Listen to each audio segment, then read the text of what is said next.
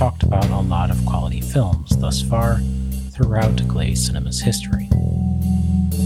Works spanning through various genres, movements, methods, and time periods.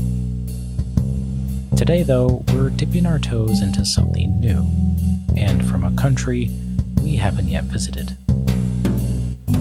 We're exploring a director I discovered almost by accident, who is effortlessly original. It's an effort from the 1980s, and one that feels just as fresh today as I'm sure it did back then.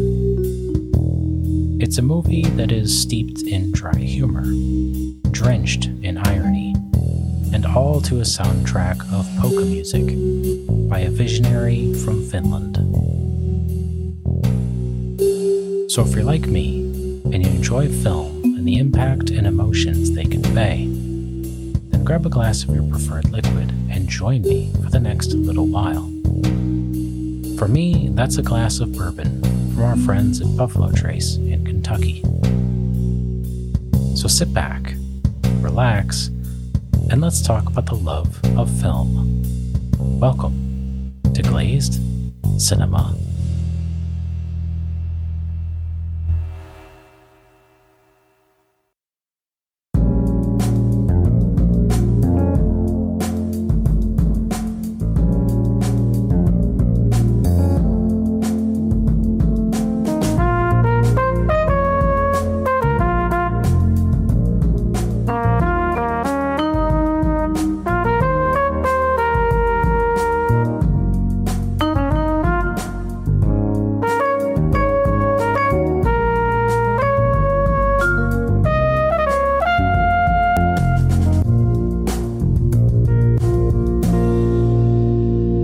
Our subject today opens in a rather conspicuous way, as the first thing we see is a yellow metal staircase set against a cold gray cement wall and floor.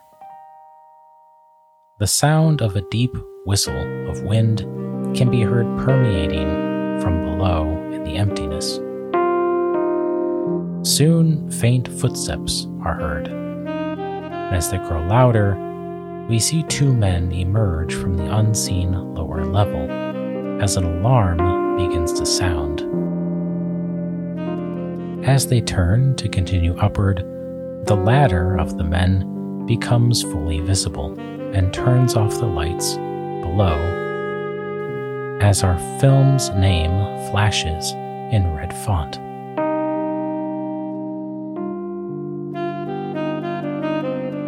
As they reach the top of the staircase, we see several other men huddled around one man on his knees, twisting an explosive device until a loud boom can be heard from the bellows below. One by one, the men turn and begin walking toward a large opening, emanating daylight into the darkness. As quickly as they emerge into the snow-covered outside, we soon see a parade of cars leave the coal mine plant behind as the doors behind them close for the final time. Shortly after that, in a diner, and to the dulcet tones of Finnish polka, the two men, father and son, discuss their next steps. In that conversation, the father urges his son, Taisto, our main character, to go to the city for work and gives him the keys to his car. Shortly afterward, the older gentleman proceeds to go into the bathroom and, through his own actions, never reemerges. Taisto then goes to retrieve the car from his father's home, which is parked in a small shack-like garage. And we see that the car he has received is a convertible, and the top is down. As the vehicle pulls away in the winter landscape, the garage collapsed behind it in the absence of what once was, as Taisto leaves the life he knew for a new one in the city. Heeding his father's advice, Taisto ventures to Helsinki in search for work, and there he meets a meter maid named Ariel. After some brief flirting, she throws away her tickets, and they ride off together back to her place. But just as things are starting to look up for Taisto, more hardships will soon arrive, testing his limits. And they will involve prison, a large wooden mallet, and an ocean liner. Ariel is directed by Aki Kaurismaki, one of the best handles in cinematic history, and is a wonderful mix of dry humor, melancholy, irony, and just plain bad luck. One thing I really enjoy about Kaurismaki is that the majority of his films, including our subject today, feel very real and tangible. With the Finnish director's works, you'll find things that you won't find out of efforts from other filmmakers. One of the reasons why this has to do with him embracing the characters as they are. We see their clumsiness, awkwardness, and their unsureness. Gone is the perfection we see time again in Hollywood. Here we see people for how people are, and I love it so much. The humor of his films echoes the humor of the man himself. If you've heard or read interviews with him, he has a muted humor himself that makes me giggle, and the same is true with his movies. This one very much included. Ariel follows a man named Taisto, played by Turo Pajala, based within a small town in northern Finland. Ariel is 1/3 of Kaurismaki's Proletariat trilogy. If you're unfamiliar with that word, proletariat means working class. And within the 3 films, we follow 3 very different people through events of their lives. The 3 films are non-linear, and at surface level don't seem to have any ties. But there are common themes which connect them. Revealing one of them, though, I would consider a spoiler of Ariel, so I will refrain from doing so. But within those 3 films, we follow 3 very different folks with 3 very different backgrounds. In the first film, we follow a garbage man. In the second, which is our effort today, we follow an ex-coal miner. And in the third, we follow a woman who works in a match factory. All the 3 efforts have the same bit of humor, seriousness, and overall tone that Ariel possesses. And it's that tone which made me fall in love with Kaurismaki's vision and delivery in all of his movies. Now, the man we follow throughout this film, Taisto, seems to be inflicted by bad luck. Even if not afflicted himself, it seems the people around him are also affected by it. If you've heard the phrase misery loves company, it's kind of like that, but in misery's place lies misfortune. Despite this, the movie is extremely well balanced, playing into the darkly comic plot. Within the film itself, there are 3 characters that we follow. The first is Taisto, who we've already talked about, and Turo Pajala does a great job playing him with a calm seriousness. There's also the female lead, Ariel, played by Susanna Haavisto, who does equally well matching that same energy, but injecting the tiniest bit of playful energy which is leveled off by her indifference. Then there's also Mikkonen, played by Maddie Pellenpää. And, well, I'll get to Mikkonen in just a little bit. There is a romance injected into the plot, also between Ermeli and Taisto. But it, too, is non-emotive a lot of the time. Now, that does not mean that there's no emotion or feeling between the two. It's just a bit muted, but still apparent. In fact, that's one thing there isn't a lot of here. And I guess you could say the same for a lot of Kaurismaki's projects, which is emotive energy. Each performer delivers with a hushed sense about everything, almost as if Stephen Wright was helping to write the dialogue and less of the delivery. There's nothing extra here, no fluff. It's as it was intended to be, and it's absolutely beautiful. Now I teased it, and here we are. The star of this movie, at least for me, is Kaurismaki's regular Maddie Pellenpää. Here he plays Mikkonen, who is an interesting character of very few words. We first meet him when Taisto is put in a cell with him after entering prison.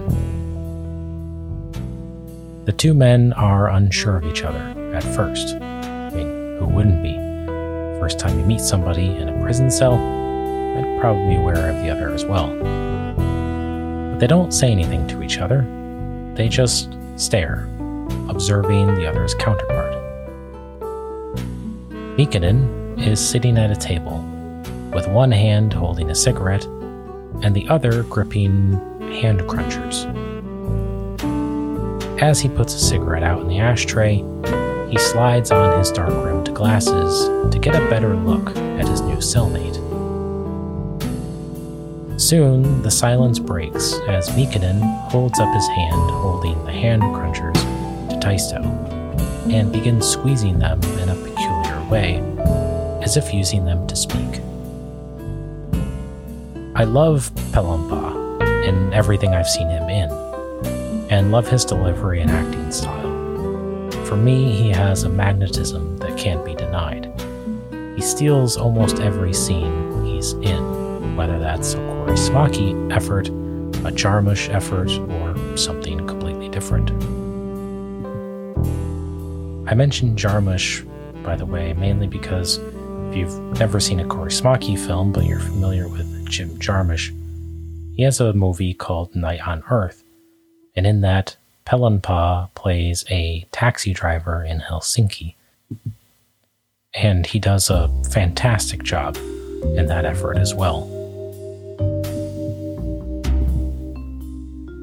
Ariel was released in 1988 in its home country of Finland, but didn't make it all the way over the ocean to the States until 1990. And crazily enough, Kaurismaki wrote the entire script in just a matter of days. But it feels quite the opposite when viewing the final product. In terms of how I discovered this movie, I truly stumbled upon this one, and Kaurismaki, but I'm so glad I did. I actually bought the Proletariat trilogy that I mentioned earlier in the episode after reading about it, and watched the first movie, titled Shadows in Paradise. And I absolutely adored it. It was my first exposure to Kaurismaki, Finnish cinema, and Pellenpää. When I moved to the next film in the series, though, our subject today, it somehow got even better. I was really taken by this unique voice and enjoyed the stories he was telling and how he orchestrated the events that were unfurling. And with Ariel, there's just something awesome about it. It's got a great mix of a lot of things. It's tragic, it's funny, it's dark, it's oddly romantic, and everything just fits so nice together. It's pretty satisfying. Now, one of the things that stuck with me about this movie the most was the irony that just oozes through a lot of the scenes. As an example, when Taisto gets to Helsinki, he really struggles to find a job, despite applying to a lot of places that are hiring. The only luck he has is down at the docks, where he helps to load cargo onto ships. But this is all under the table work, as he's selected almost like you see in On the Waterfront, a previous episode that we talked about in Season 2. While he struggles to find steady jobs, though, his girlfriend, Armeli, has so many jobs that as more are revealed, it becomes quite comical. There's also a running bit within the movie revolving around that convertible's top, as Taisto cannot seem to figure out how to put the top down. We see him in several instances, trying to pull, trying to push, trying to force the top to go up, but he just cannot figure it out. Throughout the whole movie, the car is his sanctuary, yet he's freezing in it because he has no reprieve from the outside elements. We see him driving and doing everything he can to stay warm, including driving with a babushka around his head as he has the top down in the Finnish winter. The bit ends in one of the greatest scenes of the movie, which to me embodies the pinnacle of dry, dark humor. It's pure gold, and I so wish I could say more, as I love the scene in question so much. But our spoiler-free beliefs make this an impossibility. So you'll just have to trust me. It's pretty fantastic. If you're interested in watching something new and different, try Aki Kaurismaki's Ariel. It's got a lot of meat on the bone within its 72-minute duration, and in my opinion, is one of the director's best efforts. You'll find a lot here to keep you interested, and some great moments to beckon you back for more. I could keep talking about this movie, and why you should watch. But better yet, you should watch Ariel for yourself, and you can experience all of its splendor on your own.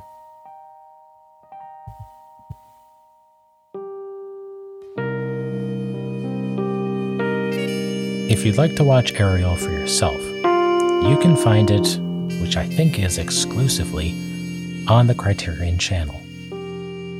The Criterion Channel is a streaming service with tremendous value for any current or burgeoning film fan from our friends at the Criterion Collection. Criterion Collection offers a lot of great movies, and pricing tiers include $10.99 per month or $99 per year, which is what I chose to do. This episode was written and recorded by me, Brian Kinney, with music by Kevin MacLeod. If you like this podcast, tell your friends and follow us on Instagram, Facebook, and Twitter. Each week, there will be new content, including hints about episodes before they air. If you'd like to learn more about the podcast, visit our website at glazedcinema.com. There you'll find more info about the show and a place to submit ideas for future episodes. For film fans who are hearing impaired, the blog page on our website features each episode in written form as well. As always, thanks for listening, and I hope to see you next time with another beverage and another fine film on Glazed Cinema.